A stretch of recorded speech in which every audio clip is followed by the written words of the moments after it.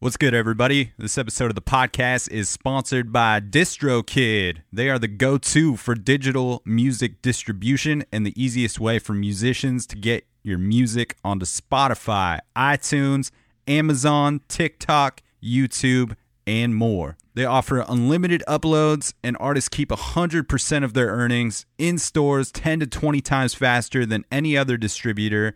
Fastest payouts. They help out with automatic splits, cover song clearance, and all kinds of other amazing tools and templates to help you get the most visibility for your releases. I dig this company and really appreciate their business model that offers more features than any other distributor at the most affordable price possible for solo musicians, bands, studio artists, DJs, and any other creators that are producing music in their home. And they also offer label services as well. They're distributing over a third of the world's digital music at this point. And the best part about DistroKid sponsoring the podcast is that they are offering Dan Cable Presents listeners 30% off your first year of membership, making their already affordable services even cheaper. Check out the link in the episode notes. I will also put it in my Instagram bio in the link tree. Click that link and it will give you 30% off your first year of service. Super stoked to have DistroKid sponsoring the podcast and can't thank them enough for their support of this thing. This episode of the podcast is also sponsored by Produce Row Cafe here in Portland, Oregon. This has become one of my favorite local hangs because they have free music every Wednesday night from 6 to 8 p.m. and Sunday afternoons 1 p.m. to 3 p.m. They are located in inner southeast Portland. And not only do they offer free music on their large patio setup, but they've also got a killer brunch menu from 11 a.m. to 2 p.m. on Saturdays and Sundays. The French toast and the breakfast sandwich are lights out. And I can't really do much alcohol personally, but I love their Virgin Bloody Marys. And they've got some other mocktails for folks like me as well as the real deal cocktails, mimosa flights, and all the goods. So come on out for brunch or come out in the evening for the new warm weather cocktail menu featuring lots of fresh fruits and vegetables, tons of outdoor patio space, and good eats. Big thanks to Produce Row Cafe for sponsoring this episode of the podcast. Let's do it. Looking down at the corner of the slow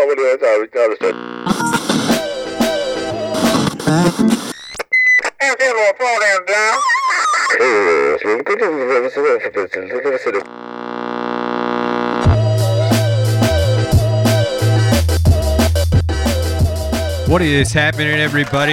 Welcome back to another episode of the Dan Cable Presents podcast. Thank you for tuning in to the program. Once again, if this is your first time listening, thanks for checking out the show. You can find fresh episodes coming at you every Friday. And if you want to help support this thing in a free way, you can do so by clicking subscribe on iTunes, clicking write a review, giving the podcast 5 stars if you feel like it is deserving of so. And that will help propel this thing into the tops of those iTunes charts, which will give it more visibility on the national and international levels, helping strangers find the podcast. Just a great way to contribute to the growth and sustainability of this thing. And appreciate all the folks that have already taken the time to do that. It only takes a couple minutes. If you're not listening on iTunes, just hit subscribe or follow wherever you're listening, whether it's on Spotify, which you can find the podcast on Spotify now, as well as some monthly playlists that I've been dropping every first of the month. So stay tuned for the June one coming at you early next week. And I've been trying to keep those pretty spread out genre-wise on the playlist. So all the links will be in the episode notes for those things to keep up with the playlist. I'll put the merch links. You can get the Dan Cable Presents It's a Program shirts, or the mugs. The mugs are also up there. A couple different styles of the t-shirts and the mugs. The extra buttered editions, as well as the classic Stay Up, Stay Tuned. Both available. So check those out. Hope everybody is doing all right out there, hanging tough. I'm having a blast right now on this 3-week road trip that I am currently on. Came down to California last week to come see my dad, which has been cool. I'm actually recording this in his garage right now because this is the place that I can do this without people really being able to hear it. So I'm tucked away in the garage here, as I was for the previous intro on the newest episode of I Dig Records, which is now available. My cousin and I dove deep on a title fight record, which is called Hyperview. So you can check that out. I Dig Records coming at you every other Wednesday. And so yeah, I'm hunkering down in this garage right now, recording this intro. And I spent a lot of time in this garage. This is the house I lived in for my very early 20s, I guess, and late teens. I probably stayed with my dad in this house from like 19 to, 23 or so, maybe 24. I don't know. I was definitely here for 4 or 5 years, and we talk about smoking weed on this episode with my guest, who is Calvin Valentine, the incredible producer, multi-instrumentalist, composer, MC extraordinaire. This dude does it all, and excited to share this chat where we kind of break those things all down and dive deep into his creative process. But we also talk about weed and what that can do for the creative experience and whatnot. And the years that I was living in this house is when I started getting kind of heavy into weed. It was definitely that 22 to 23 area of things, I suppose. It wasn't super early for me, but yeah, at that age, my pops was pretty cool, and it was before the weed laws were super loose about recreational use and whatnot. So he would let us hang out in the garage late at night and smoke weed in here. So I spent a lot of time in here hanging with people and doing bong rips and being introduced to all kinds of music. That's kind of where really when my musical taste became wider, being introduced to some old stuff and also being introduced to some new stuff, and it just really sent me digging, I guess, and has it's pretty much continued on from there. Just always kind of seeking new things to listen to, and that's what's been super fun about doing this podcast and exploring all kinds of different music with my cousin through the I Dig Records series, and just the way that he's kind of challenged me to listen to some things that I wouldn't maybe necessarily pick up on my own, and those things I've really grown to enjoy and kind of seek things out in that range myself now. So the point is I used to smoke a lot of weed in this garage with people, and so it's kind of a trip being in here now and just having some heavy reflection time about leaving this place of Corona, California, where I grew up, and I left it for Portland, Oregon over 8 years ago now, and I'm just pretty excited about what my life has become since going up there. I think it has become more of what I've always wanted it to be, and I think moving up there just really helped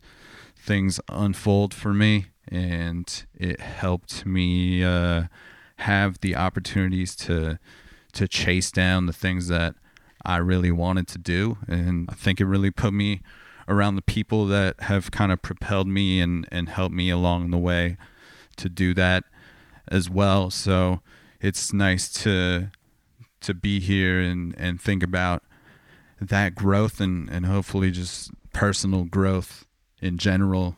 I think back to that dude that would sit in this garage, a younger version of me, and I think I've chilled out quite a bit. And I think my outlook on life is, just completely shifted from that time in a very positive way as well. So California, man, I'm back here for another couple weeks. It's been a couple years since I've been down here because of the pandemic, and I just hadn't been down the year before either. So it's really nice to be here and be just being blasted by sun. I will absolutely enjoy it. I don't care how hot it is. Now that I've become a Pacific Northwest person, I will take any opportunity to be just in the heat, because I know that it is still raining there.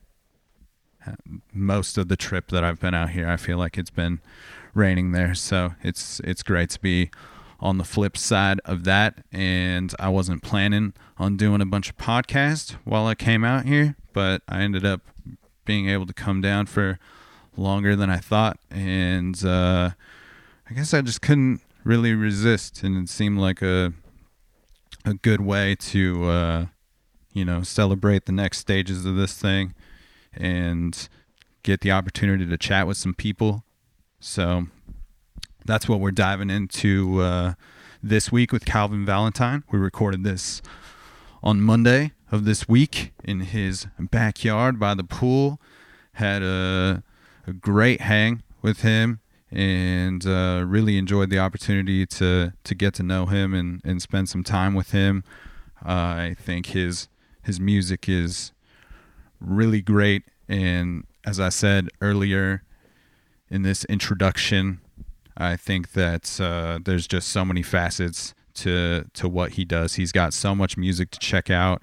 We mentioned the Spotify playlist in the conversation, but would highly encourage you to just throw that on. It is good for any time. It's just good vibes through and through, so I'll put that link in the episode notes as well. You're going to hear some birds chirping because we're hanging out outside there, so which hopefully will give you a better sense of our casual backyard hang that we had. But great to just get a better understanding of how this dude comes up and just his non-stop drive for music from the beginning. So I hope this is a cool look into Calvin's process and where he comes from. If you're a fan of this dude already, I hope you enjoy this one. If you're new to the podcast because you're a fan of Calvin Valentine, appreciate you tuning in, checking this thing out. If you dig it, please go back. Every Friday, new episodes are dropping. Almost always a conversation with an artist or a producer or a band. And then every other Wednesday, as I said prior, I Dig Records with my cousin Rob Bobby Grooves. We're just we're diving in to records, listening to tracks, and covering all the genres there. So yeah, man, I'm having a blast out here in California. After I left Calvin's, I went and got some food. I hit a burger stand, and then I was on a mission to hit Atomic Records because I've heard that is a great place, but unfortunately they were closed. But then I made my way down to the new Amoeba location in Hollywood and got to check that out. So that was very cool. And got a couple more podcasts coming at you from the LA portion of this road trip. Stoked to share those. Sorry about the extended version of the introduction this time around. Just for for old time's sake, I had to burn one down in the garage for the intro. It wouldn't have been right otherwise. But we're gonna get into this thing.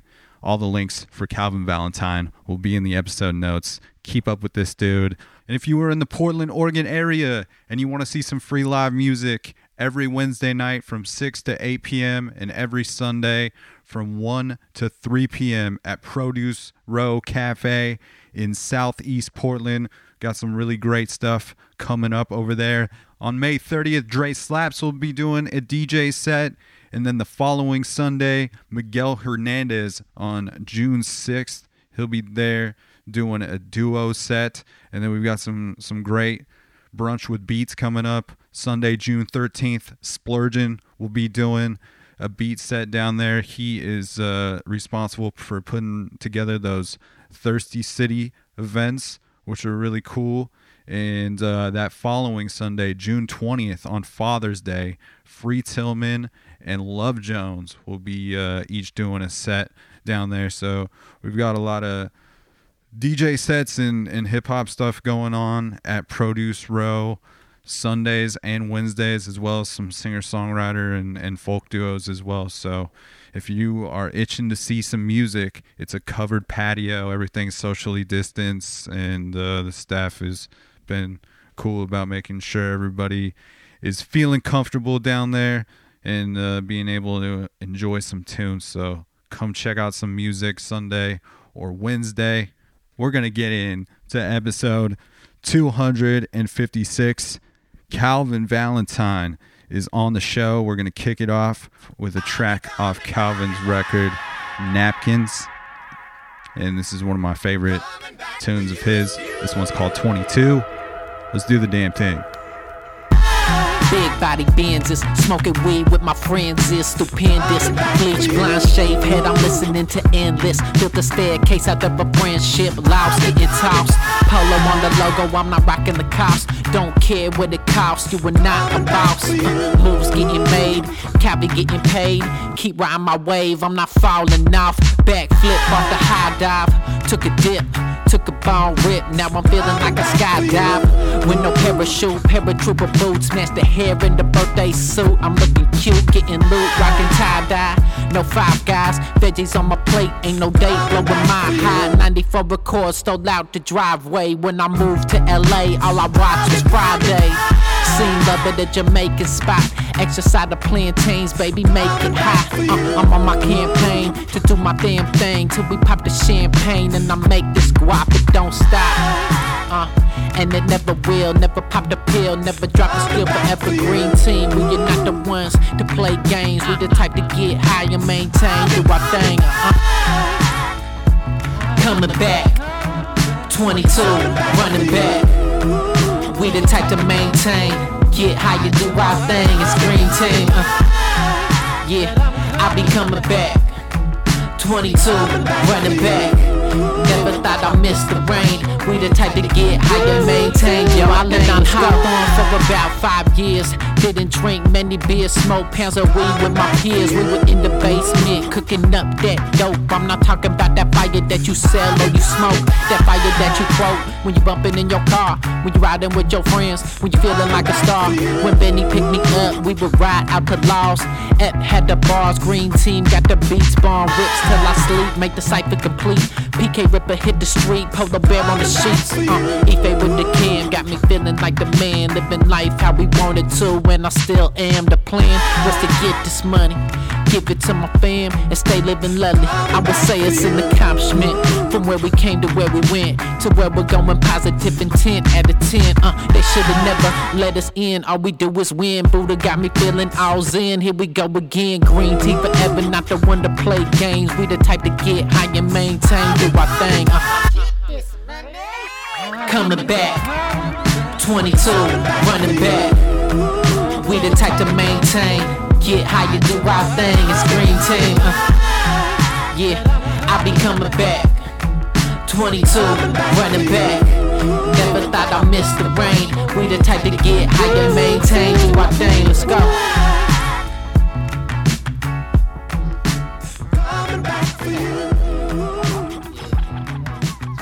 Damn, it's so hot out here. The bar's already up. Cool, man. You good to dive into this thing? Yes. Bong in hand, Bong you know. in hand, I'm ready. He lives up to the brand. Yes. Bong Mayor. Yes. That is what I call myself. Yeah. Stoked to chat with you, man. I've been been diving deep into the tunes. Hell yeah. And yeah, I think the project you did with Milk, the Tiger's Milk, is kind of how you came up on my on my radar for things, and then kind of realized, you know, all the hands you had on different projects over the years. Hell yeah. And I just kind of put up a message on Instagram, like, who should I talk to when I'm in LA? And you know Sherbert from I know up in that Portland. He's a producer, beat maker out of Portland, and he's Hell like, yeah. you gotta talk to Calvin Valentine. He's out there.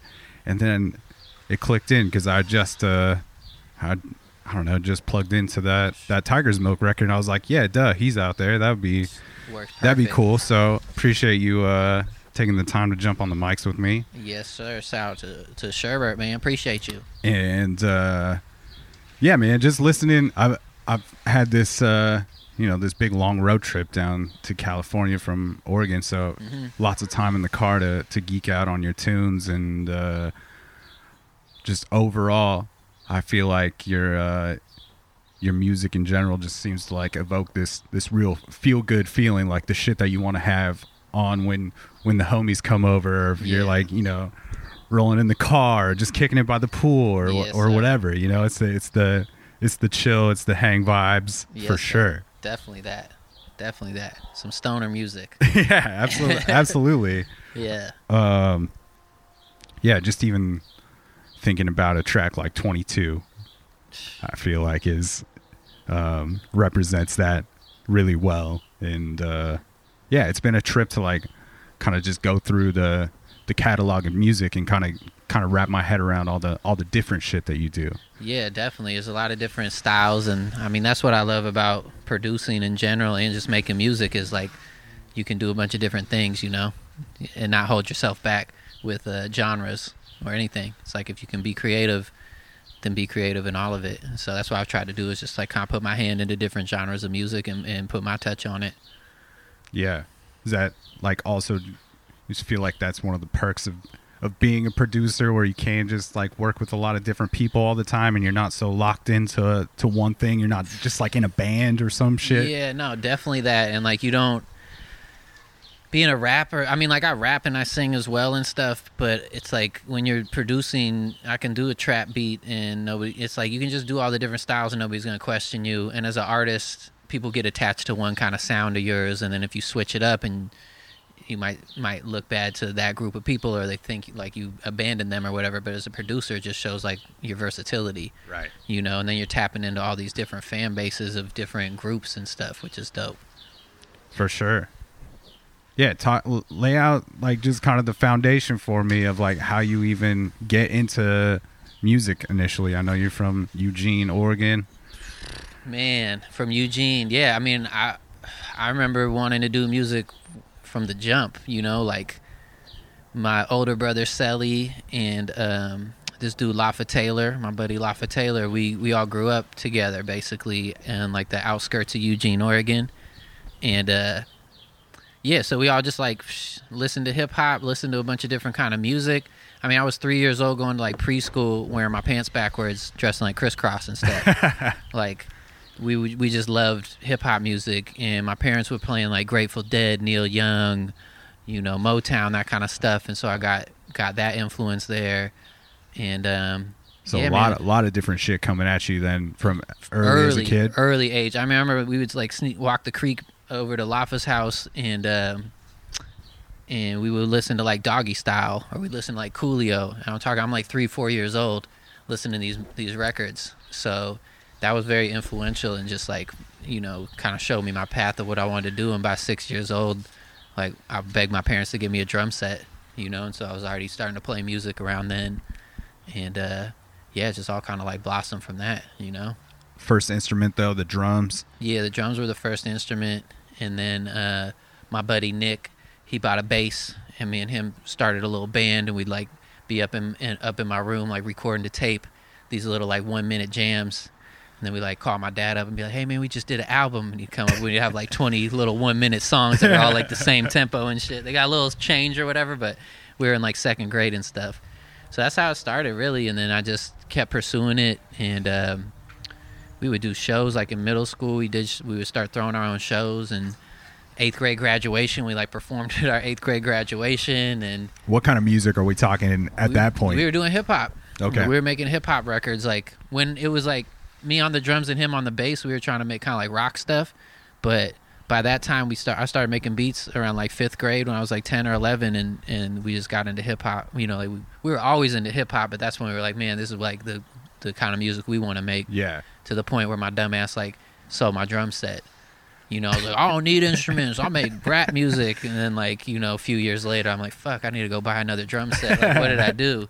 So realize that maybe it'd be an important tool for you down the road. Yeah, definitely. Well, yeah, exactly. Once I learned, like, what sampling was and stuff, it all kind of, like, clicked. So first it was like, oh, I need keyboards and live instruments. And then I'm, like, trying to make primo beats where all the stuff I was listening to, I didn't realize what sampling was because I was so young. Yeah. And then finally it all kind of clicked, like, oh, this is all the music I love is sample based. Nobody's playing these instruments; they already been played. So then I gave up on instruments like a dummy, you know, thinking, okay, all I need to do is sample records. And then kind of all came full circle by the time I was like 9th or 10th grade. Then it was like, okay, I need to be able to do everything.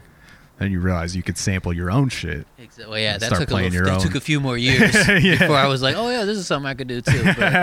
But yeah, I mean, shit. And then, like, you know, by 9th grade, we were doing shows at University of Oregon and stuff. We were doing like house parties for the college kids, and we were like 15-year-old kids, like just partying with all the college kids and shit. And are you rapping at this point too? Yeah, we were rapping. It was like me and Nick would rap, and then my brother would be the DJ. Okay.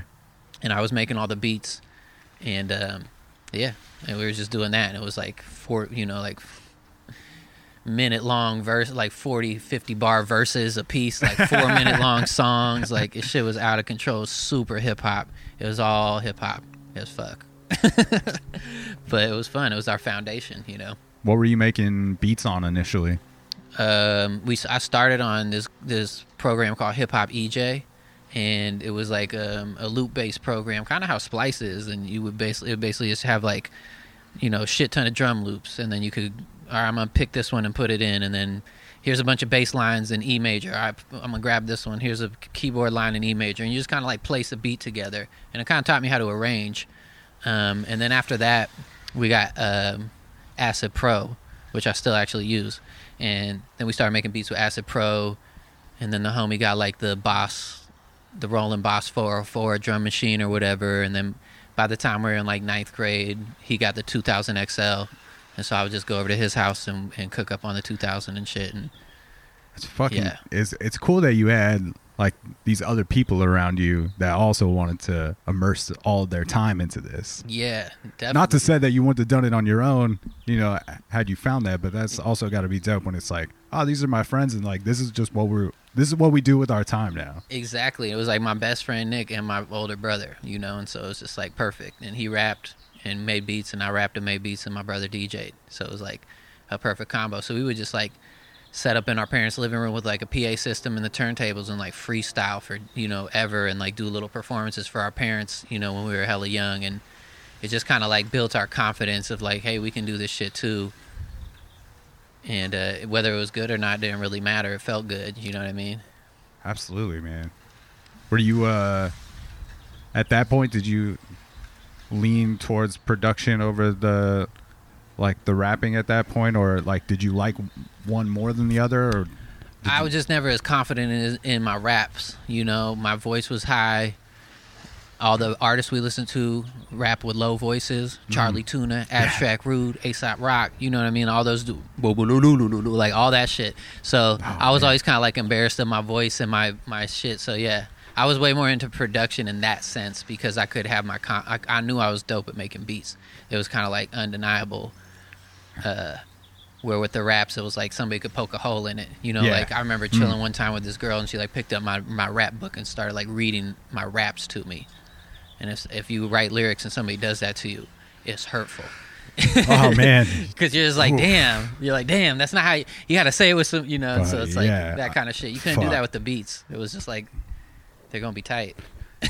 I remember had to have been like late high school, early, maybe right after high school, and at that time I was writing a lot of lyrics myself, more in the like alternative rock singer-songwriter type shit, just always writing lyrics. And in that sense. And I remember Yeah. that this girl had inspired something, and I was like, very proud of it, or Yeah. felt like it was very sweet. And then she like said the lines out loud to like a group of people, and I Yeah. was just like, Oh, and like some of those dudes were just like, yeah, what the like, this is what you're doing? You're Yeah. writing this? yeah. Like, And I you're was just whack like, as oh fuck. man, that was cold. Yeah, so you know that pain. That was not the time. Yeah, so you know that pain. So yeah, but I loved rapping and I loved performing, and I still do. Like there's been so many times in my career where I'm like, I'm gonna stop rapping, and then I'm like, why? I like doing it. Yeah, man. It's fun. Yeah, I think it's very cool that you didn't let that, derail you from continuing to pursue it in some way. Because I really like all of your work for like different reasons. Like I really appreciate the shit where it's just you and you're rapping, and I think your singing voice is great. Thanks, like man. sounds good on the tracks, and like the hooks are like, that's a big part of the hooks. It's not Yeah. just the production sometimes. Hell yeah, I appreciate that, man. When I feel like for me it's just like it's the confidence thing. It's like I still have to like kind of push myself to get there, or to like enjoy it to a certain extent of being confident in it. I guess I enjoy making it, but then it's like, man, I don't want people to poke holes in this shit. So I always kind of approach my rap career a little like that, being like, oh, I just do this on the side kind of thing, when it's like I really do love to do it. You know what I mean? So I've had to kind of like, that was a while ago. I've like gotten over that and been more like forward with my rap stuff, but it's tough when you like work with people like Planet Asia and shit, and you're like, who am I to fucking rap? Like this dude's out of control. So that was always tough for me. Or like singers, I'd be working with like these incredible singers, and then I'm like, I'm not gonna sing. Like this dude can sing way better. Like I'll just keep Like, making these beats. You're a singer. Yeah, exactly. Yeah. So, but I just stay so creative. It's hard for me not to like end up like writing songs and stuff. I love to do it. It's a good expression and shit. Yeah. Do you also find that you've like some of those people that you have so much respect for, like either as a rapper or a singer, have maybe validated you in some way and been like, yeah, what you're doing is very cool. Oh, definitely. As well. Definitely. And those are the times where you're like, all right, sick, like those are the things like in the music industry that I hold on to more than the money and the success, is like my OGs, like the folks I came up on, reaching out to me and showing love and going, we see what you're doing, keep doing it, like you're cut from the same cloth, boobity boop. Like I've had a lot of conversations like that with the folks I came up on, and that shit is just, that's the confirmation for me. It's like, okay, this dude who I studied like sees that I make shit that comes from what he was doing, but it's something different, and that shit feels great. So that helps to kind of keep moving, Yeah.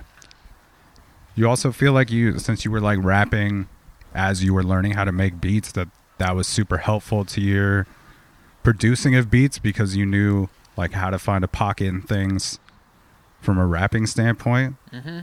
Yeah, definitely. And just the songs, like making songs, like realizing like, okay, if I just loop up this little 4-bar thing, it's going to get boring at a certain point if somebody wants to do a whole song to it. And so that definitely helped me kind of like learn arrangement and shit. And then being in a live band, I mean, we used to do so many shows, man. Like when I was in high school and up until I moved to LA, basically, I just did a bunch of shows.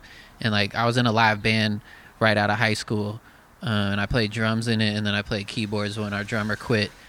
And that helped like tremendously as far as like producing. Yeah. Because then I'm like jamming with dudes for 4 hours and seeing, okay, this is how the bass and the drums lock in with each other. This is how the keyboard, this is the guitar, this is how we leave room for the vocals and all that shit. So that shit helped a bunch. But yeah, definitely writing songs also helped a lot, because, we made a lot of music. Yeah. So yeah, you learn for sure.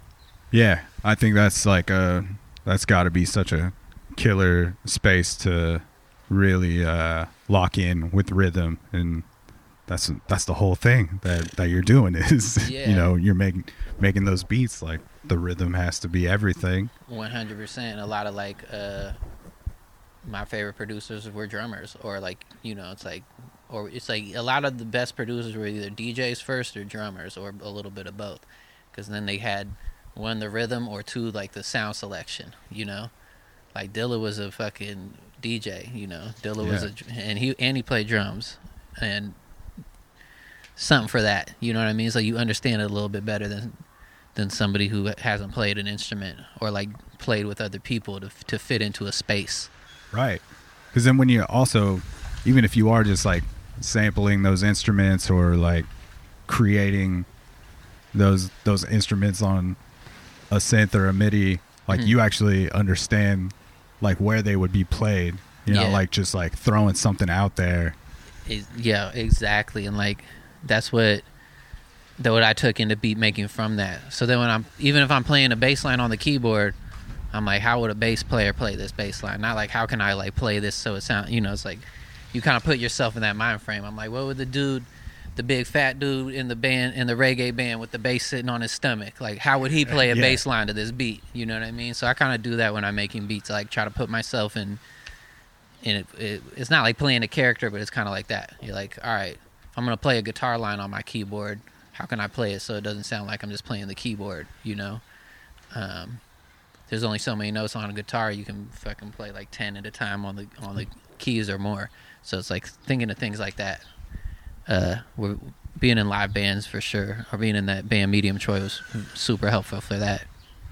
Yeah, I think it's at least for me, it's like pretty engaging to watch even some of the videos like you throw up on Instagram where you're like showing the layering of how you're doing stuff with the live instrumentation, you know. Is like it's exciting to watch, I think, to like see it come together and see that it's not just, you know, just pulling shit on a computer or like some software. Like you're actually like laying down those drums there, and it's a real drum kit. Yeah. And you can play it. Yeah, definitely. I mean, that shit's just, it's fun, man. I get bored sometimes. Like, I love sampling, but you get bored with it, or like you get bored with playing instruments and you want to sample. So it's just I've always just tried to set myself up for longevity in music, and I feel like doing the same thing over and over will probably make you go kind of crazy. So it's like, that's why I like trying to learn different instruments and just play different things, and like it just brings something else to it. It's like there's nothing wrong with Splice or any of those programs that you can do all that stuff. It's just, for me, I'm just like a little bit older. I came up, it wasn't laptop producing. Like you had to get the MPC, or you had to get some form of drum machine or sampler, you know. So I still just like love that. I love a keyboard more than I love a VST, like any day of the week, you know. Yeah, man. It's and then, you know, if you're always trying to find new ways to do things, I gotta imagine that's like a great way to build that sustainability, and just like you got more tools and you got like more you're excited about this new thing that you're trying to implement into your process. And like it's I think that's the people you see like creating longevity for themselves. Yeah. You know? Well, like all the shit we sampled was made, you know, 40 years ago, like shit in the 70s. It's just crazy that we have all this technology and like we still aren't making as dope as music as they were back then with like with you know, the little technology they had. It's just, that shit trips me out. So that kind of keeps me like humble and with my instrumentation and stuff. It's kind of like, okay, what do I need this like big computer with all these fucking plugins that can do all this? If you know James Jamerson didn't need that, he just needed his bass and he went funky as fuck. Why can't I do that? Like, let me tap into that energy more than the other energy, you know what I'm saying? Yeah. Just thinking about a particular bass line on one of your records. It's off that High Noon at Cobra Island with Lost Spoken. Man, that bass line on Noah's Arcade though, with that screaming synth line that like goes along with it, that's a very when I think about just like things that stick out to me from listening. That's funky one. Shout out to Laz. Laz made all those beats. I got two of them. I can wear one pair, don't care if I ruin them. Shout out to my crew and them. Look at how we doing it. I'm getting those big boy advances and recouping them. We straight alley, automatic shifting, my foot's not on the brake. Rolling up the pit, man, we do this every day. Cop a quarter, make a play.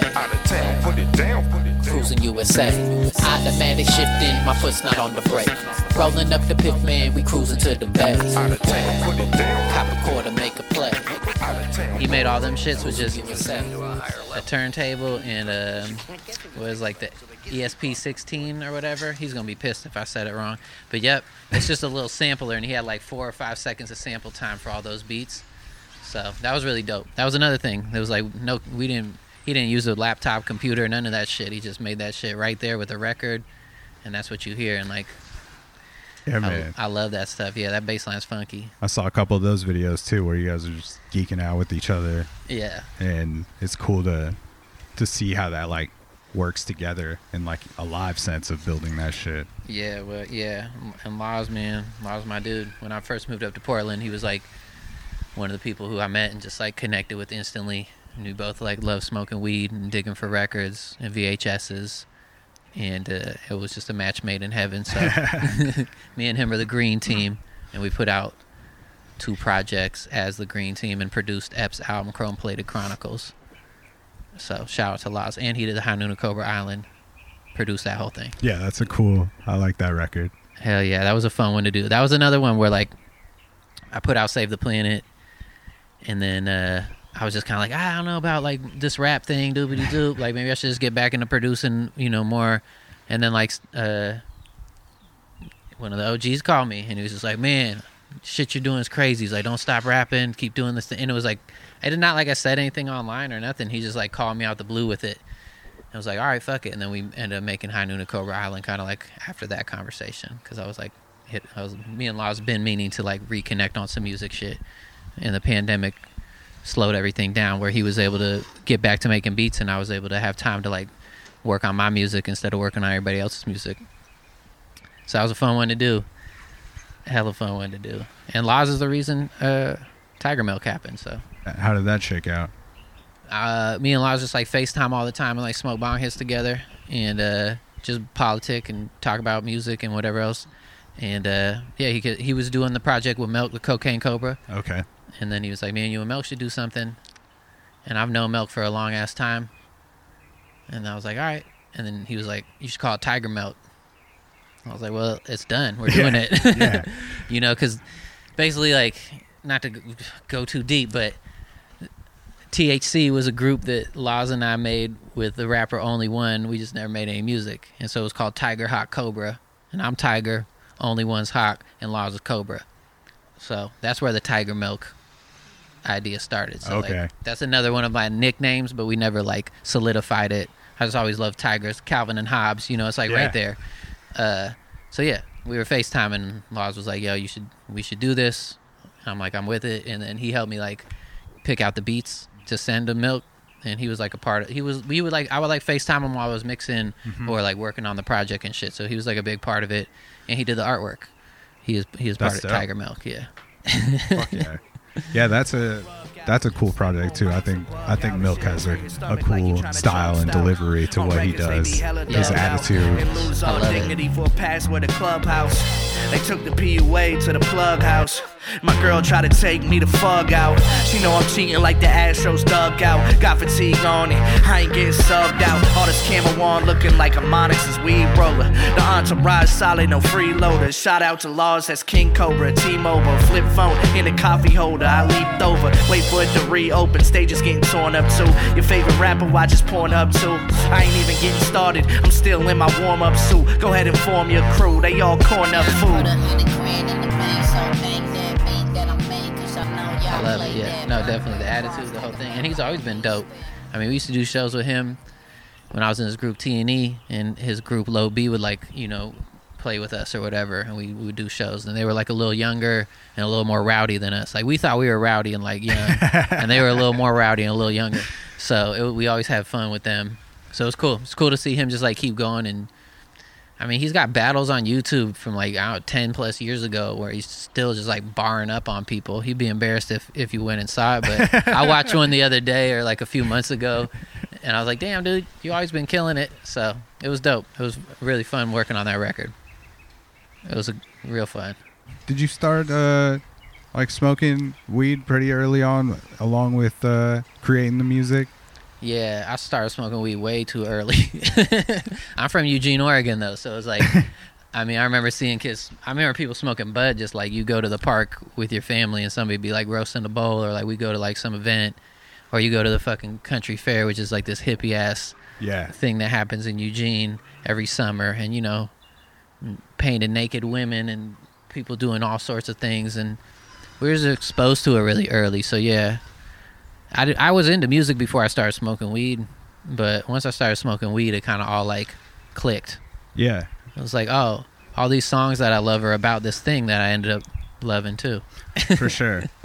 I guess I asked just because I feel like we're at a much different stage in the game with like what weed represents now, and like a lot more people understand like its medicinal qualities, but also it's, you know, not everybody smoking weed every day doing their shit is necessarily like some deadhead, like a stoner that's, you know, not doing anything with their life, you know. So and I think it's like been pretty powerful as like a creative tool for me, at least.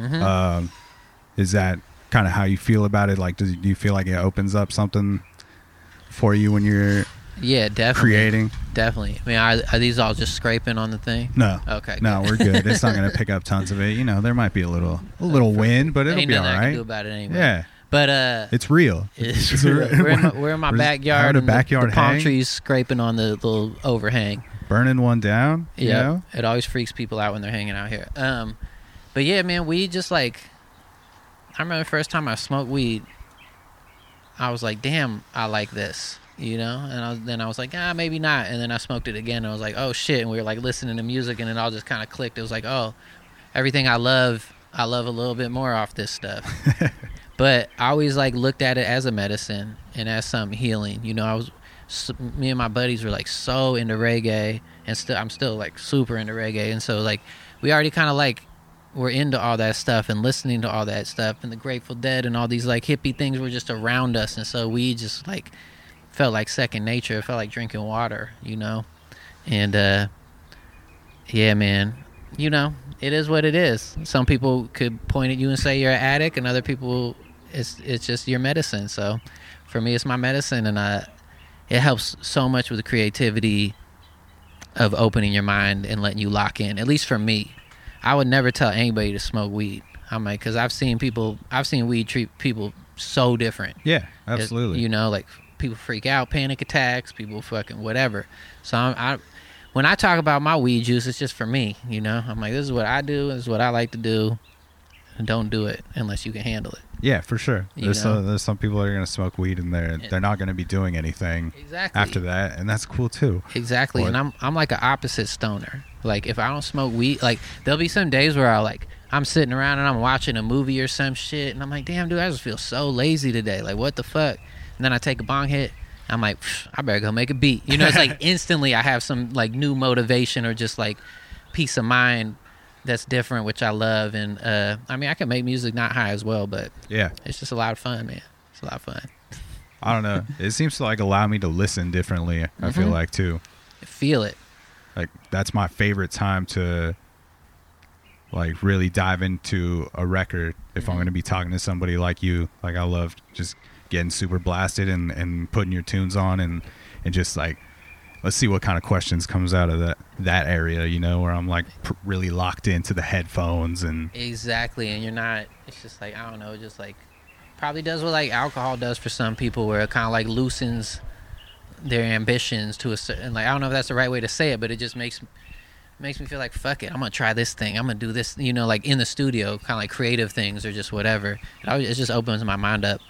But when I first started smoking weed, making beats was tedious and annoying because I'm all high and I'm like, I'm gonna click on this thing and I gotta do this thing and so I kind of had to like force myself for the first few weeks of getting high and making music to like get past that part. I'm like, man, I really love smoking weed, so I'm probably gonna make music and want to be high.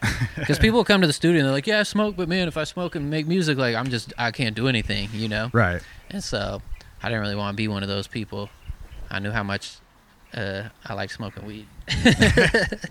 So, and it'd be like performing too. Like a lot of people would be like, dude, you're getting high before you perform? I'm like, I get high before I perform. I smoke weed on stage. Like, yeah, man. Yeah. I'm like, yeah, man. But again, it's like, don't everybody try that. That life is not for everyone. Nah, that was like the thing in Portland. People would come over and they'd be like, I want to smoke with the green team. I want to smoke with Lars and G. And then they would just be on the floor. You know, few bong hits in, and like, I'm not going to name names, but I've had a handful of rappers where I turn around and they're like asleep on the studio floor type of shit. Like the weed knocked them out. So when you're in high school and you're doing all these shows, Mm-hmm. you're producing these beats, you're writing raps. Mm-hmm. Is there kind of no question in your mind at that time, hey, like this is what I'm going after? I'm not seeking some other type of lifestyle at this point. Yeah, 100%. I was always knew I wanted to do music, but there was a point where I like really loved basketball. And so I thought, you know, okay, maybe I could pursue basketball and go to college doing that. But once I hit 9th grade and I went into high school, I had a conversation with my pops about that, and you know, I just decided like, man, if I want to be successful in basketball, I can't really focus on music how I want to. And if I pursue basketball, like, come on, I'm like 5'10" white dude. What's the farthest I'm gonna get? Am I gonna play some college ball? Maybe. You know, I was pretty good. I was pretty good point guard, real good point guard. But that was kind of the conversation I had with my dad, and he was just like, what do you want to do? And I was like, man, I want to do music, you know. And so that was the decision I made in like when going into high school. It was like, this is what I'm going to focus my life on. And I knew it was what I always wanted to do, basically, you know. It's like I felt like I was put here on this earth to create music, whether it was to be successful or not and make money. That's not it. It was to just be here and create music and put music out into the world. So yeah, high school that's all it was about. It's cool that you were able to kind of recognize that from a super young age. Yeah. So I don't think that clicks in for everybody, even if you end up on this path later of Yeah. like trying to pursue just like a passion and just that whole idea, hey, if I do this from an early age and really put all my energy into it, I can really make some moves with it. Yeah, and there was just nothing else I liked to do more, you know. I just loved making music, and luckily I had like a good friend group who liked to like either just kick it in the studio while I worked, or they would want to rap and do music. And I was still working with my buddy Nick a bit, and then I met this kid Undermined, and we started making albums together when I was in like 10th grade. And there always just seemed like something to do and something to create, and it was fun to kind of see the reaction from the kids in our school and shit, you know. Like we'd be battling the seniors and stuff and kind of whooping their ass and embarrassing them and shit, because my buddy Nick was like, fool was really good at rapping. Like he was really good even at a young age. He was really good. And yeah, so yeah, man, it was just what we did. Shit was fun, to the point where my mom made me go to therapy for a session because she thought I was depressed because all I did was spend my time in my room making beats, and I like didn't want to go to prom, and I didn't want to do you know, I wasn't like participating in these school things, and it was pretty funny. She's like, and I was smoking hella weed and shit, which she did not like. Yeah. But it was funny because I went to the therapist and I told him what's up, and then he was like, man, you're not depressed. I'm like, nope. He's like, you just like to get high and make music. I was like, yep. So he told that to my mom, and she was not happy. And look at you now. Here Look you at are. me now, nothing's changed. Here you are, still making music. Still making music, still getting high. It was hella funny. But yeah. You still like to play basketball? Yeah, definitely. I definitely still like to play ball, and still like love watching basketball. And I got a crazy champion jersey collection. So Yeah, just in general, I saw a few hockey jerseys in the mix too, and I'm that's my go-to sport. So there you go. I appreciated seeing like a Devils jersey in there. Even the Hell like yeah. I hate San Jose, and I'm still stoked on seeing the throwback Sharks jersey in the mix, or the fit was nice with that one. But yeah, I mean, that's the problem for me sometimes with my collection of sports gear, is like half the time I don't give a shit about the team. Right. And then I run into somebody who does, and it's never a negative thing. You might get like, oh, fuck the whatever, and you're just like, haha. Yeah. But usually it's some dude who's like really stoked that you're wearing the team, and he's like, man, we're doing good this year, bro. And I'm like, pfft. maybe. You know what I mean? Like, I'll fucking like, I'll just be like, yeah, we are, bro. Next, we got it. Like, I was dipped out in some Michigan State gear the other day, and this dude like walked up to me. And he's like, "Fucking go Michigan State, bro." And he's like, "You went there?" And I was like, "Nah." And he's like, "Oh, I went there." And I was like, "All right, Cool, man. yeah, cool." How was it? Exactly. I'm like, "Hey, man, these shorts are just fire. What can I say? I like to wear them." Have a good day. But the champion jersey shit is like, you know, all the stuff I wanted when I was a kid. So it's like now I want the Rasheed Wallace jersey. I got to get the Rasheed Wallace jersey. I wanted the Jerry Stackhouse, joint, or I'm getting jerseys that I used to have, like the Chris Webber, Bullets jerseys. Like I used to have that when I was in like 4th grade and would wear it to school and shit all the time, or like my Allen Iverson jersey or whatever. So yeah, that's a whole nother like part of the creativity that I see.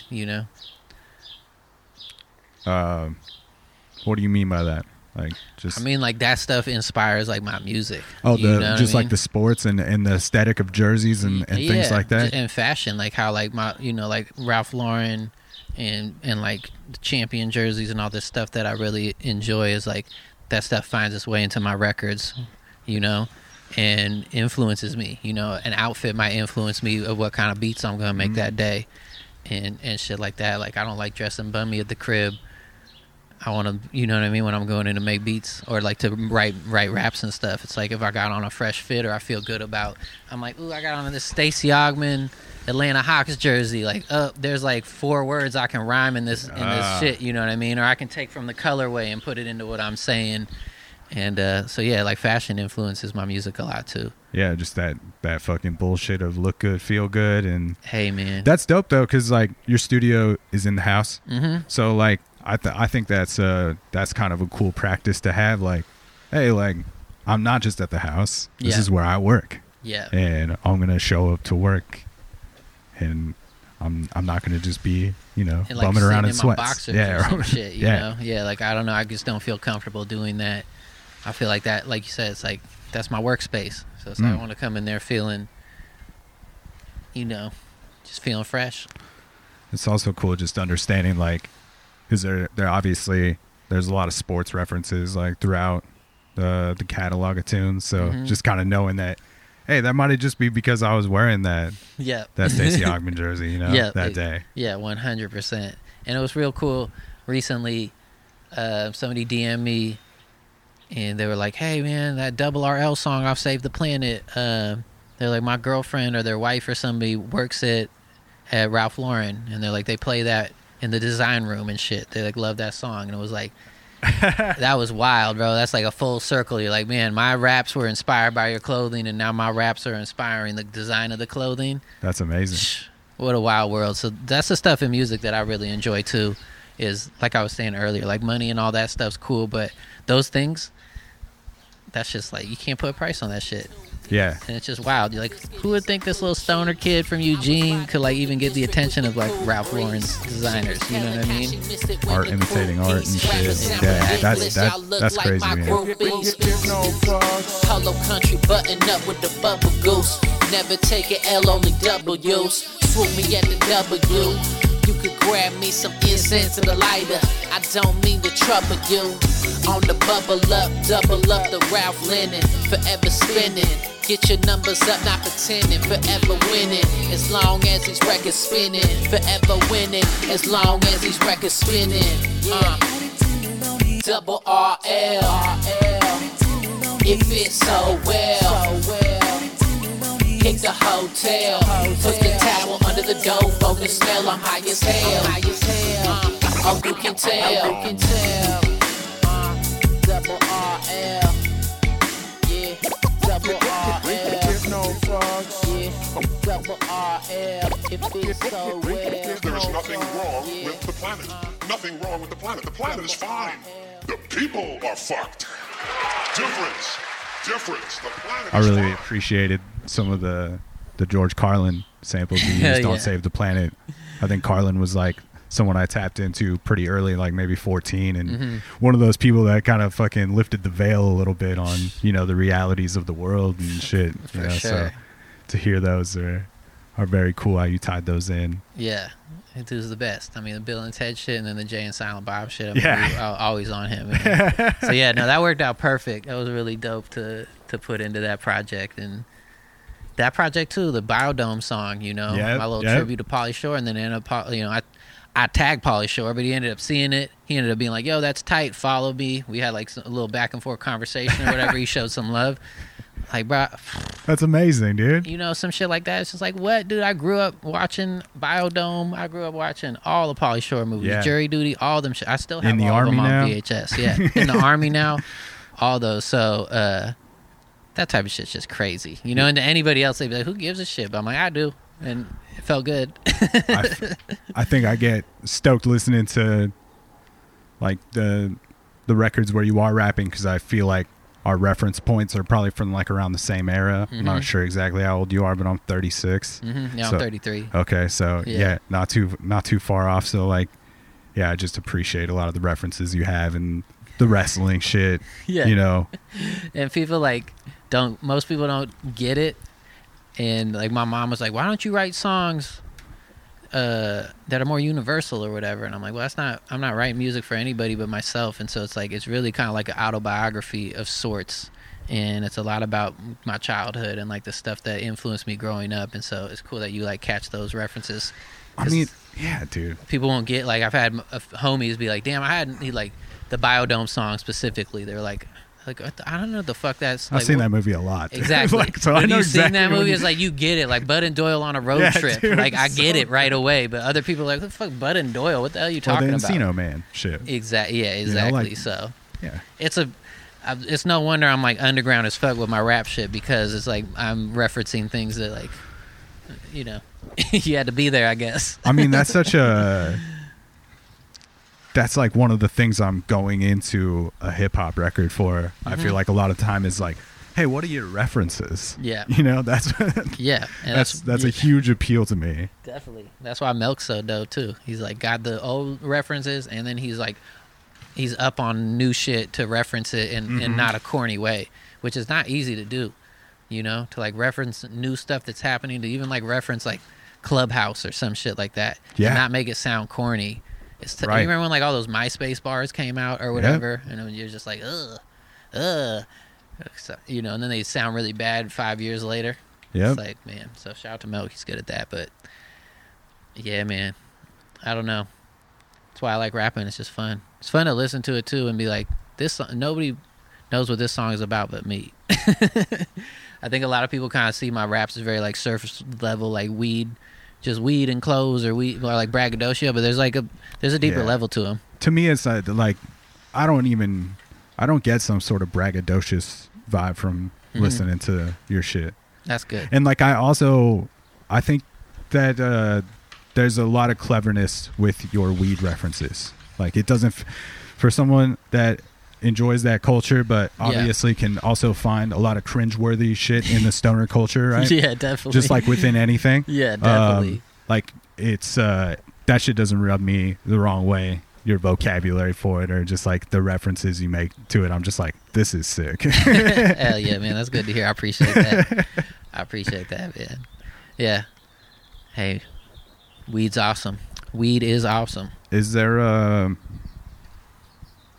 was there a point along doing this that you like got the nod from someone really recognizable in the scene? Because you've obviously made records with people like Planet Asia, and you know you've got some pretty killer credits to your name production wise. So when does that all kind of like start to take shape for you? That like started to take shape when I was like 18, 19. I mean, like the stuff I was doing with like my buddy Nick and my brother Selly, we were called Alliance Crew, very hip hop, terrible name. We like got it cracking in Eugene, you know, and so that was my first kind of taste of like, oh shit, like we have fans, you know, we have people who like come out to our shows, we have this, that, and the third. And then the Medium Troy thing was kind of the same thing.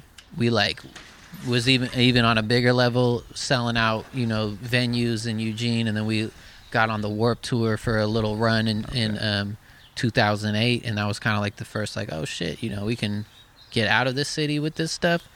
And then after that Warped Tour thing, I was like, you know what, like they didn't want to, I wanted to like do something bigger. I'm like, okay, we just did this, like what can we do next? And they were, it's hard to get everybody on the same page. So we weren't on the same page. So I kind of like quit the group at that point and was like, okay, if I'm gonna quit this group, what can I do? And I just started reaching out to a bunch of rappers, and Planet Asia hit me back, and I ended up like and he was like, fuck it, let's do like a project. And I was like 18, 19 when that happened, and that was like, I grew up. Planet Asia was like still one of my favorite rappers, and when up to that point, he was he's still Planet Asia. Like I just talked to him today, and he's still like, I was like, you're fucking Planet Asia. How can I just call you? Yeah, that's it amazing. trips me out, but yeah, that was it. When he showed me love and like was like sent me back tracks, and I'm like hearing him rap on my beat, and I'm like, this sounds like just as good as the shit he's done with other people. That definitely like boosted the confidence and made me be like, all right, you know. And at the time, he was like working on an album with Pete Rock and working on an album with me. And I'm like, insane. You know, you're like, whoa, what the hell you working on an album with me for? And yeah, and that project was supposed to, like, Kweli was gonna sign it to Blacksmith. So yeah, in that moment, definitely like still living in Eugene and being like, what? Kweli's heard my music at this point. I'm working with Planet Asia. He calls me. Whoa, you know? Yeah. It was a big like, holy shit. And yeah, that definitely like helped the confidence, or just the knowing, hey, you can do this. Fuel the fire. Exactly. And just showing like, because in Eugene, there was nobody I could look to and go, that dude lives off of music. Yeah. This dude's fucking successful. Like, the most successful group from Eugene at that time was like some of the dudes from Floater or some shit were like from Eugene, or maybe they're from Eugene, and then Cherry Poppin' Daddies. Yeah, right.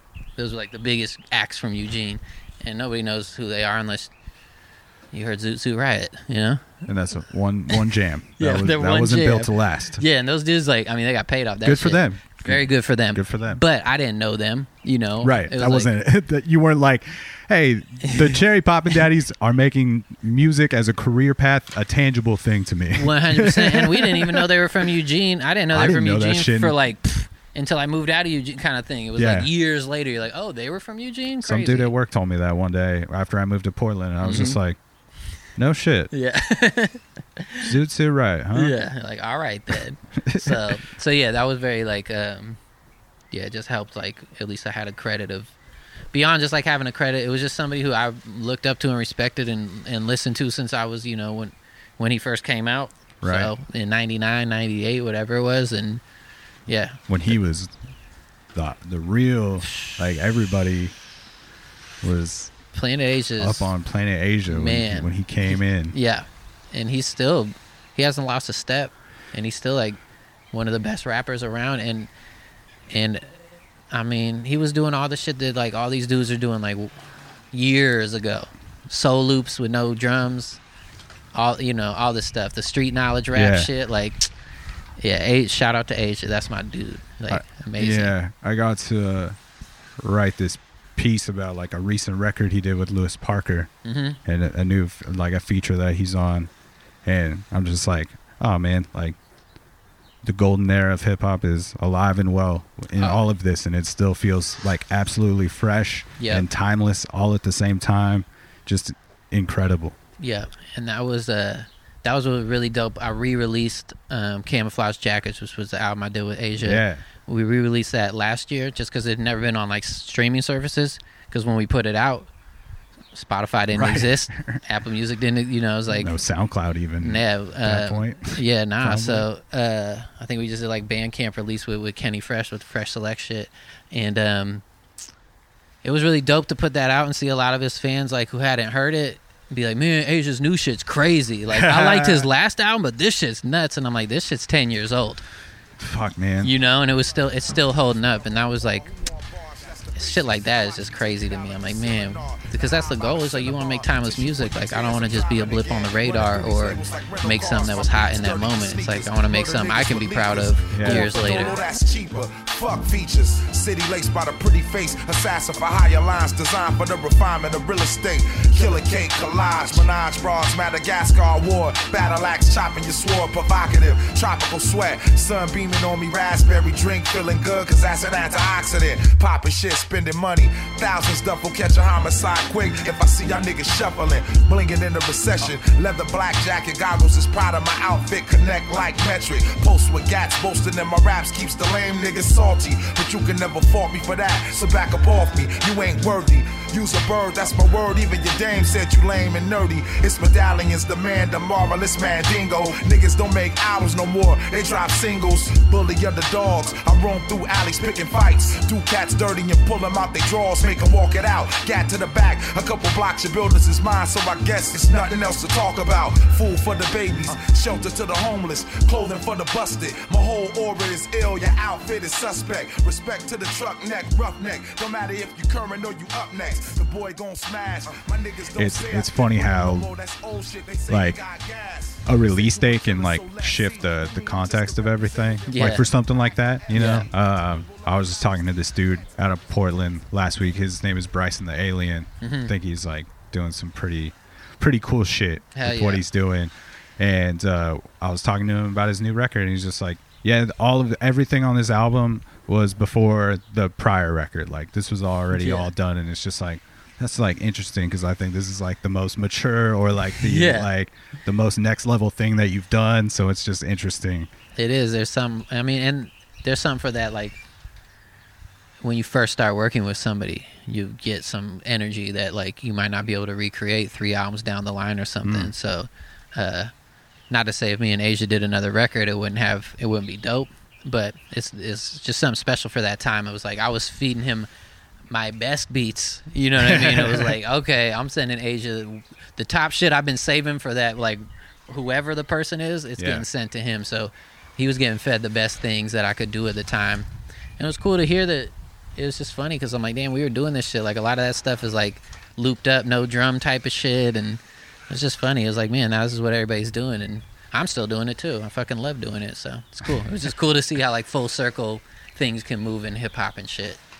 But that was awesome, man. And like I did a few shows with him after that record, and he like came up to Eugene, and like he did a show with my band Medium Troy, and like I got to like smoke a blunt with him on stage and like rap to my like hometown with him. It was so fucking dope. Yeah, that's amazing. Yeah, so like Age, you know, and like he's still like I said, I just talked to him today and shit. Like he's still a friend and just still like show support. And when I first moved out to LA, he showed me love, and like we linked up a bunch and popped out at a show I did with Illa J and shit. And just a good dude, man, and a great rapper. I remember I picked him up when I first moved out here, and I was playing them beats, and we were driving back to my house, and dude freestyled the whole time, and I thought it was written. I was like, damn, dude, you wrote this? Like, you want to lay this down when we get back? And he was like, nah, I was just freestyling. Mind blowing. He's definitely one of the best rappers like I've ever worked with, and just in general, you know. Could talk about Age for a whole podcast, but who else has like maybe like really shifted your lens or like your approach for what you do that you've encountered along your journey up until now? Like people I've worked with? Yeah. Man, Ep from Portland, the homie Ep. Yeah. When I first moved up to Portland and linked with him, it was just we like clicked immediately, and he was just putting me on to things that I was maybe like, you know, too underground hip hop headed to like get into at the moment, you know. Like I mean, he really like pushed Kid Cudi onto me, and I was like, yeah, this dude's all right. And then like we really got into Kid Cudi. Now I'm like a huge Kid Cudi fan, and Ep was heavy on the break beats, and so every time we'd like get in the studio, he'd be like, man, you got any break beats? Like this gets, and I wasn't really using break beats like that, you know what I mean? And like he was just a big influence of helping me kind of push my sound, and especially the T&E stuff, you know, like having him just like, it wasn't like he was over my shoulder, but I knew like, all right, I got to impress this dude while I'm creating something from scratch. And yeah, so Ep was definitely a big influence. Laz is also a big influence on me for sure. Just when I moved up to Portland and shit, a lot of the producers from Portland made me step my game up like crazy. Cause like when I was in Eugene, by the time I left Eugene, I had done the Planet Age shit. It wasn't out, but it was like I had done it. The Medium Troy, we were selling out shows. I felt like, oh, I'm killing it. You know what I mean? Like, right. Move up to Portland. You know, I'm like, I'm the best producer in Eugene. And I move to Portland, and you got Devin Who, Trox, you know, High Res, Dave Noddy, Dane, fucking Flip Flop. Like, it was just like an incredible amount of producers making incredible. Everybody had their own style, and everything was ridiculous. And my bad if I left anybody out. And that made me step my game up hella. It was like a big wake up call. You know, it was like, okay, there's other people that are tight and tighter than you are. So, but yeah, Law's a big influence on me, and a lot of people. But that's like in the early stages, or at least the Portland stages, that's for sure. And even working with Ilmac and too, just seeing his work ethic and how fucking dope he is with rapping. And he was writing at that time. He wasn't even writing raps. It was all free, like not freestyles, but he'd write the raps in his head and shit. And moving to Portland helped me step my game up a lot, as far as just like seeing people taking their craft really serious as well. Yeah, man. I think work ethic, like watching somebody else's work ethic, can be super inspiring. No matter what level they're doing it at. Like if they're just like dedicated to the thing that they do. Yep. It's impressive, and I think like makes you want to go harder sometimes. Definitely. And there was nobody else that I came up with who had the same dedication that I had, in the sense of like, I'm not going to do anything else but this. You know what I mean? And so when I moved to Portland, I met people who were like, Ilmac was like that. He wasn't like talking about some day job he needs to go to, or I got to get back into college or some shit. It was like, this is all I do. This is what I'm doing. And there were other people who were like that. And it was like, cool, these are my folks. I can connect with people like this. And I didn't really have that in Eugene in the same way, for whatever else. It's because we couldn't see it. Again, I think it goes back to that. I just couldn't see it. So it's like, people were like, yeah, man, I like doing music with you, but like, I'm gonna need to go do this other thing, you know. But I was selling beats and shit and making some money, so I kind of knew I could do it. But yeah, that's some Portland influences for sure. But I mean, there's so many other people I've worked with. Illa J was another person who definitely helped me just like get out of my box and man. But everybody influences me who I work with. It's hard not to, you know. You get a little piece just as I influence them. So yeah. Yeah, maybe think about things differently after you work with certain people. Yeah, definitely. And I mean, another ego boost was when I did that joint with De La, for sure. Yeah, right. That was on some, but I didn't like work in the studio with them or anything. I just like reached out to them and they hit me back, and then I sent them a bunch of beats and they did a song, and then they got Nas on it. That was crazy. Yeah. It was like I wasn't around them, so it wasn't like I was. But it's your shit. Yeah, but I was influenced by them because that's one of my favorite rap groups ever. So. This digital onslaught, it's the world we live, man. Get with it or get quiet. You stay home while we stay on that Nasir Jones, y'all. The world's our diet. When we glide the world, what we telling them? Still got it, baby boy. Within the loudest crowds, what we yell at them? Still got it, baby boy. Walk amongst the people, what they are saying. Still got it, baby boy. Those that thought they were equal, they demise saying. Still got it, baby boy. As young boys, we sat on the stoop playing punch buggy. Now we OGs driving. Limited whip for 2016. Just watch, this what we call perfect timing. The cradle is straight, the fridge got a cradle of steak. We dine like Thanksgiving. If you on seconds with nothing to share, then kill yourself. What's life worth living? Case studies say hip-hop is dead, huh? I think I need to taste the pudding. Proof in it, God wasn't kidding when sales went from platinum. And what about LA? Like you've been out here like 7 or 8 years? Yeah, 7 years now. It's crazy. What do you feel like being out here has taught you, or like just influenced your production? I mean, being out here, like I moved out here when I was like established enough in what I was doing that it was helpful in the sense of I didn't come out here and kind of like, ooh, I need to pursue this sound, or everybody's doing this, I better do this, you know. Like I was kind of like, all right, what I've been doing is working, let's like see if it can work in a bigger market or whatever. And so yeah, it was a kind of easy transition in that sense, because I was old enough. I didn't I saw other people like move out here too young and kind of get like turned out a bit of just like following a career they didn't really want to do or whatever. But LA just influenced me a bunch, and mainly the thing it's taught me the most is like music business, you know, because there wasn't really like music business in Portland. You know, we like to make money off shows, sell some beats here and there. But you sign to like the labels in Portland, and it's not the same. Nobody was pursuing a pub deal or like sync stuff. I mean, that's changed a bit now, and it obviously is different in the indie rock world. But just speaking for hip hop and shit, and so moving out here, like I didn't really know what a pub deal was. I didn't know what this thing is. I didn't know. Oh, I need to be getting to know the A&Rs of labels. I need to be knowing the managers. People in Portland didn't have managers. You know, we just all connect or whatever. So just taught me a lot about that, like the other side of like the actual music business, which is good shit to know if you want to like make it a career. So a lot of learning lessons out here with that, with dealing with negotiations and just how to network and how to keep the peace and shit. I was very like hot-headed in Portland, and like I was known to yell at a sound man or two, like at shows and stuff if they were fucking up. And I kind of learned like, all right, you can't do that out here. You know what I mean? You gotta be. I was already chilled out a little bit more by that point because I was older, but that's why I said it was good I moved out here when I was a little older, because I was a little more steadfast, a little more steady and shit.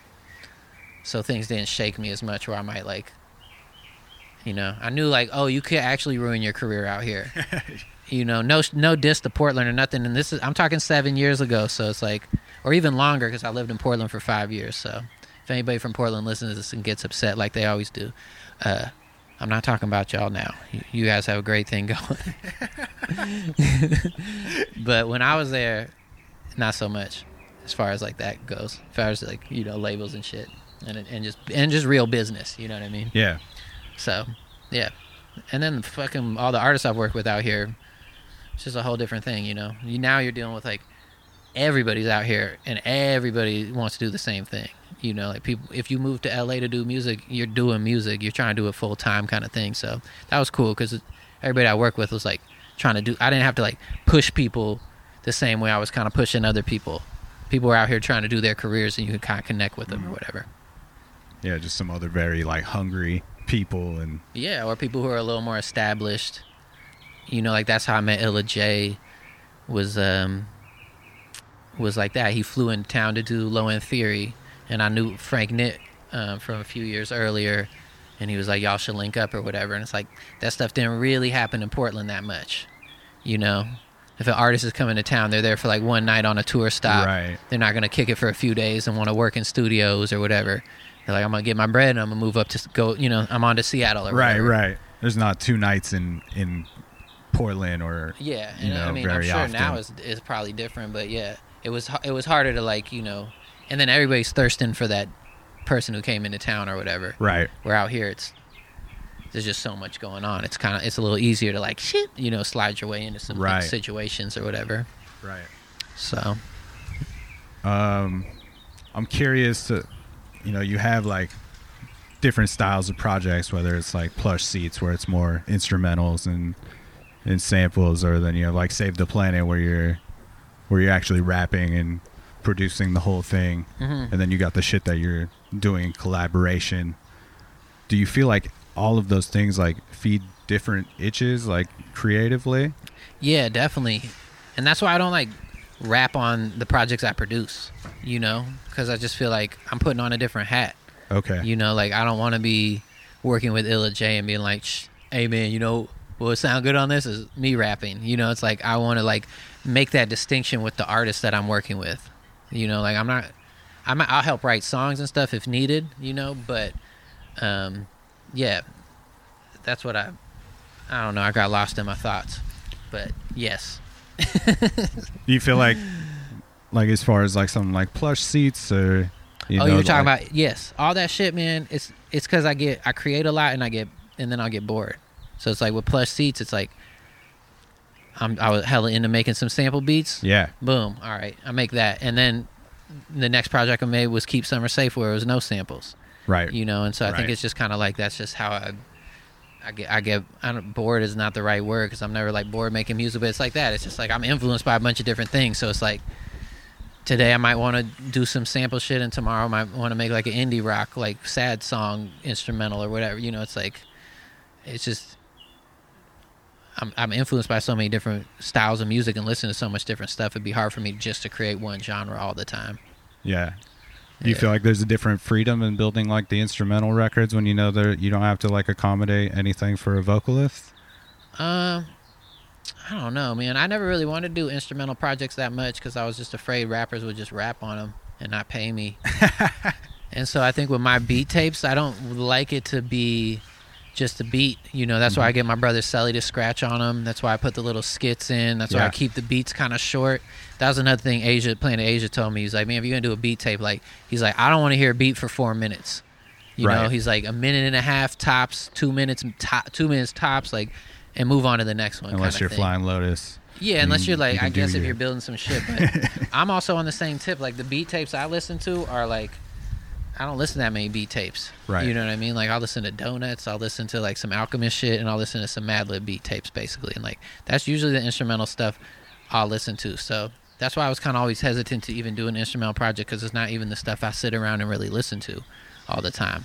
I'm like, I make beats all the time. I really want to sit around and listen to beats. But I love making those, and I have another instrumental project coming out after saying all that shit called Weed is Awesome. And it's coming out in July or August. Cool. I'm stoked for it. I really like your instrumental shit just as much as anything. Like, I thought Plush Seats was really dope. Like, I really dig KG Solo Man. Hell yeah. And shout out to Tenacious D. I think that's like also this is like a cool display of some of your like seamless transitions, because I think that into PCH from that is like a very cool fucking moment.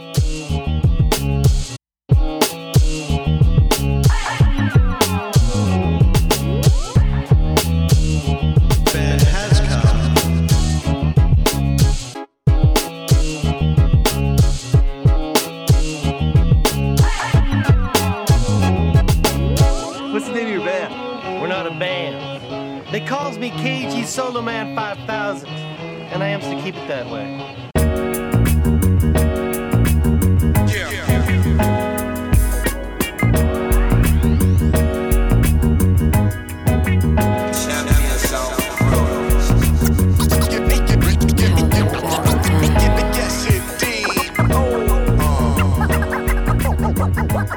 Hell yeah, man, I appreciate that, because I take a lot of pride in doing that and like creating an album that you can listen to all the way through. So that's what I try to do with all my projects, is make them so they blend nice, they feel good.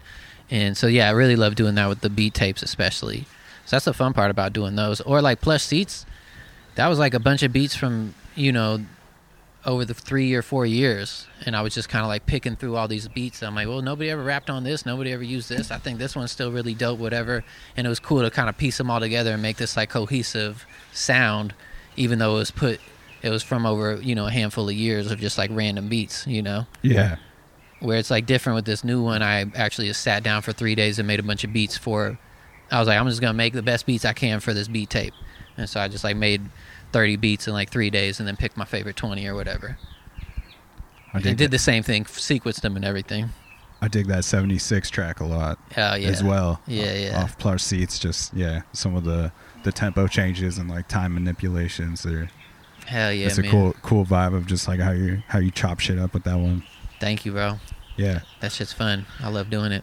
Yeah, I don't know, man. I just like I don't turn on any of your projects and want to like turn it off. Not like, oh, this one is like whatever. Like, I feel like they're all just like super fun to listen to. Like I said, I appreciate your references. Hell yeah. For Thing quite a bit, and enjoy the instrumentals and the projects where it's just you solo rapping and producing the beats as much as any of the collaborations. Man, that's dope. I appreciate that. And we're like, that's the goal. You know what I mean? That's what I was talking about, trying to make like timeless records. It's like, I don't want to listen to my album and want to skip a song. That's my least favorite thing, is when I go back to an album that I put out and I'm like, fuck, I don't like this. Yeah. I don't like this song anymore, For sure. So been talking about that with my cousin a lot on this record podcast, of just like, it's the record where like you could just put your phone down. You don't need to skip anything, you know? And that's like how I felt. Even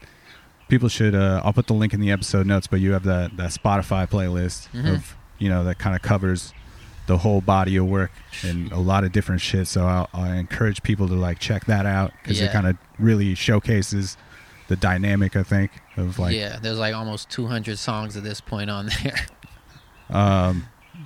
We'll close out with this because I know we gotta get you out of here. Oh, what time is it? It's 3:19. Oh, we're good. Okay, cool. Yeah. Well, I gotta get a Sherbert question in too because he hit me with the question and he's the reason that we linked here. up. You know? I'm gonna smoke a bong here while you ask this question. Absolutely. This is not from Sherbert, but I'm curious. Do you feel like you doing like being a multi-instrumentalist and being able to like sample real drum kits and real synths and basses and whatever else you want, do you feel like that attributes a lot to just the fat sounds that you get out of your records? Is that? Yeah, and I just like my biggest fear coming up was that like my records weren't gonna hit. Yeah, that's and so man, yeah, I just think the balance is like incredible where it does hit. Yeah, like, it hits, but it's also very like just like chill and laid back. And the pocket is always very present. Hell yeah, and that's that was just working really hard. And like when I came up, when I really first started like really getting into making beats and sampling, like I didn't know drum packs existed. So when I would start a beat, I would take a record and find a hi-hat, record it in, find a snare, record it in, find like 2 or 3 kicks, layer them, 2 or 3 snares and layer them, mix them. And so that really helped me like learn the dynamics of how things are supposed to hit, and for like the good first part of my beat making, I was making beats on these little PA speakers with like some like, I did not have studio monitors, you know what I mean? And I was still making the shit slap. So by the time I went over to studio monitors, I kind of understood, okay, and then I had a sub and I'm like, holy shit, now I know how to like kind of work this sound dynamic or whatever. But it's all self-taught. It's all just like feeling, and studying. I just listen to music all the time and study it. So it's like, I know how I want it to feel. So I'm going to tweak the shit until it feels how I want it to, till I feel good about it or till it hits some right thing. I'm not like looking at the numbers like, oh, this kick drum needs to be at this dB and this thing. It's like none of that. It's literally just like, does this feel good? Is the bass hitting where it feels right? All that stuff. So yeah, I always want that shit to slap. But like you said, it doesn't have to be like a super slap in your face, but it's like there's going to be a rumble in there. There's going to be some low end. There's going to be some nice texture. Yeah, I just think that there's like a presence throughout all of your shit. Mm-hmm. Even the stuff that's got like a hazy lo-fi vibe to it, still like, I don't know, it just all feels like, oh, this is Calvin Valentine shit. That's like, dope. That's dope to hear, man. Because that's what you hope. You hope like, all right, I'm not just like, I'm creating at least, because I know I'm not reinventing the wheel, but it's like I'm hoping at least I'm putting my own kind of stamp on music where, like you say, you could hear my shit and go like, and I have people do that. They're like, this song just popped up on my Spotify. Like, it sounds like your beat. And I'm like, yeah, that's my shit, Hell yeah. And that's really dope. Because then you're like, okay, well, I'm doing something that like is unique to me, which is hard to do and hard to not be influenced by everything else. And especially with social media and everything, it's really easy to see what everybody else is doing and be like, should I be doing that? That's working. You know what I mean? And not just like sticking to like what you feel is good or whatever. So... And there's just so many dope people out there. It's like, shit, if I can stand out a tiny little bit or at least like people can appreciate the music, that's icing on the cake because I'm going to do it either way. Yeah, just overall, man, it's just, it just all feels real good to me. And like this feeling that's on the Eugene collection of tunes. Yeah. Just that opening track is like, oh yeah, I'm in the right place. Hell yeah. That's so dope. I came to the right place. That's so dope. That joint's tight too because when I went to go get that album mastered, I went to Daddy Kev to master it and he mastered it. And he hit me up after I left and he was like, yo, can I remix this feeling? He's like, this song's so dope, I just want to remix it. And that was crazy. I'm like, man, you're Daddy Kev. It's like, fuck, of course you can do that. So shout out to Daddy Kev. I'm glad you like that song. That was a fun one.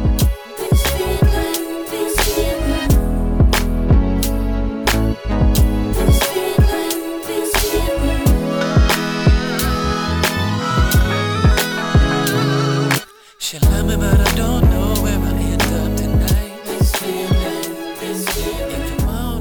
took the strings from one of the other joints. My homie Philip played some like live strings, and I took those and flipped them, and that kind of built the beat around those. So it's like they pop up a few different times in that album.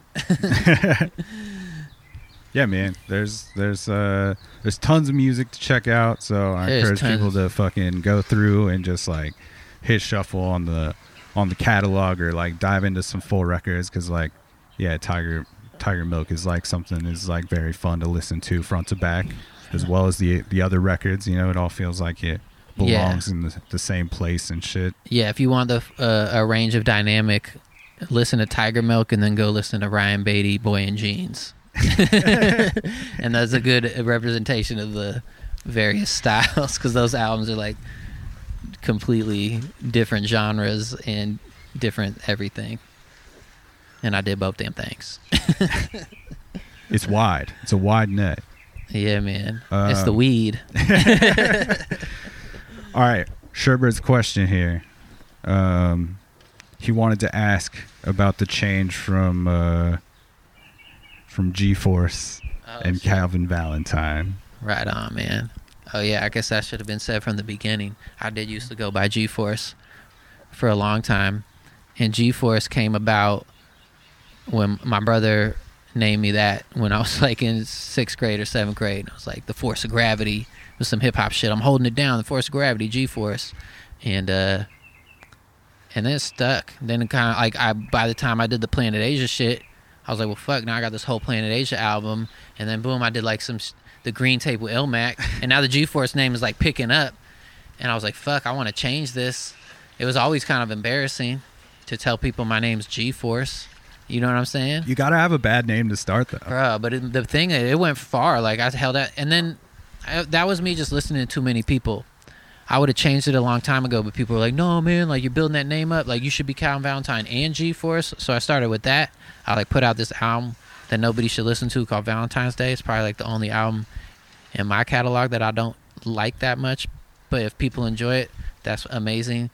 I was just, like, getting back into rapping and figuring out my voice, and it's the one record I can't really listen to in my catalog. Like, most of the time when I go back and listen to my albums, I'm like, oh, sweet, this is cool. You know, I remember this time. That one, it's like, I know it needed to be there, but it just don't do it for me. Anywho, so yes, I put out that album, but I was still going by G-Force producing. And then even to the point when I got to LA, like in 2014, I was still walking the fine line. And then I just thought to myself, the Grammy goes to G-Force. No, they're not going to say that. The Grammy goes to Calvin Valentine. I'm like, they'll say that. I'm going by Calvin Valentine from now on. Fuck this shit. That's amazing, man. And so that's when I made the change. That's killer. Shout out to Sherbert. Yeah, shout out to Sherbert, for his man. question. And yeah, but yes. G-Force name. He was very pumped about this this podcast happening. Yeah. So it was fun, man. It's fun doing this. Yeah, it's always good. Yeah, I appreciate you, man, giving me your time. Like I said, I'm just enjoy the hell out of the music, and just think it's good for any time. It's just, you know, it's solid, and people should check out all of it. And hell yeah. Sounds like there's going to be a lot of new music coming out along the way. Another instrumental coming out this summer. Yeah, I got an instrumental album called Weed is Awesome, and we're doing a picture disc vinyl for that one. That one's gonna be wild. Got a solo album called The Bongs in the Freezer. So those albums kind of go together. You got The Weed is Awesome, The Bongs in the Freezer, and then I got a EP with Illa J that's gonna come out at some point, and a EP with Lando Chill. I got a bunch of other shit too, but yeah, those are like the more solidified releases in the next, hopefully by the end of this year, all those will see the light of the day. But yes, sir, we working. Cool, man. Working. We end every episode with the guest saying the tagline for the show, which is "It's a program." It's a program. You nailed it. You already said it. Yeah, but I can say it again. You can do it. This is Calvin Valentine, and it's a program. It's Calvin Valentine. He did the thing. And I'm going to put all the links in the episode notes, so you can keep up with him.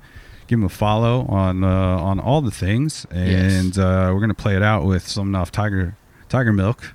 Hell yeah. Which is, I think my favorite track is Dear Rosie. Oh, hell yeah. And that one features Ep. And yeah, just love that break when Epps Park kicks in and silence hits for a second and you just that voice kicks in and it's a beautiful thing. So. It is a beautiful thing. That man is a fantastic rapper and got a wonderful voice and he's a great person.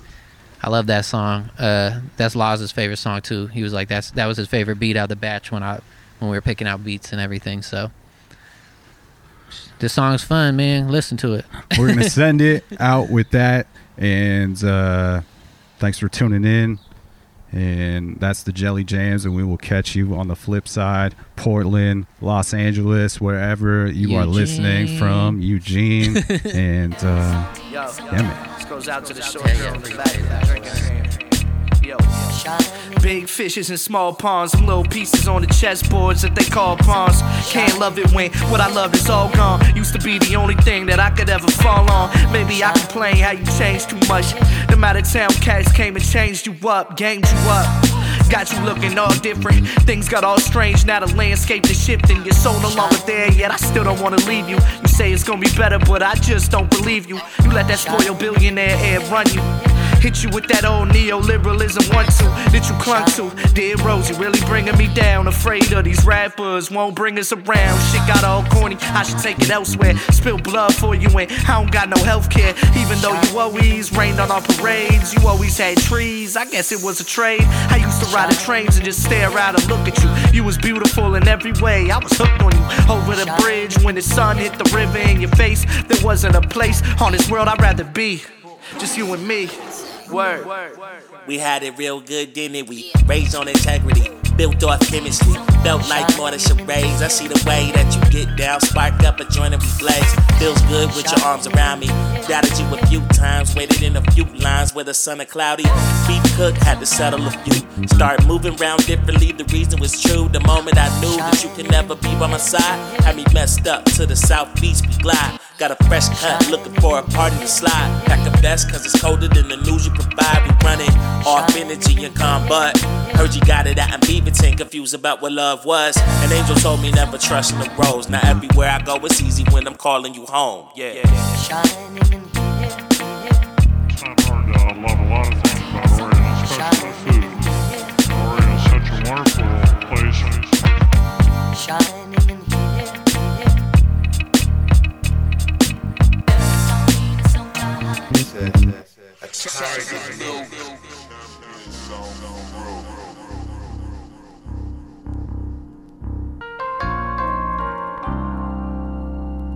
Like this milk here contains no lactose and it's rich in calcium, which is good for bone building. So I always advise pregnant women to take milk. But my favorite thing about tiger nuts is that It is, man.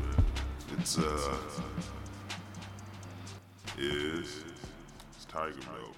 Hey, just want to give a big shout out to DistroKid for sponsoring this episode of the podcast. Can't say thank you enough to DistroKid for their support of this thing. And make sure you go into the episode notes and find that DistroKid link to receive 30% off your first year of membership with DistroKid, making their already affordable prices even cheaper for you. So make sure you take advantage of that. And the link is also in the link in my Instagram bio on the link tree, so you can find it there as well. Big thanks to DistroKid. Stay up, stay tuned.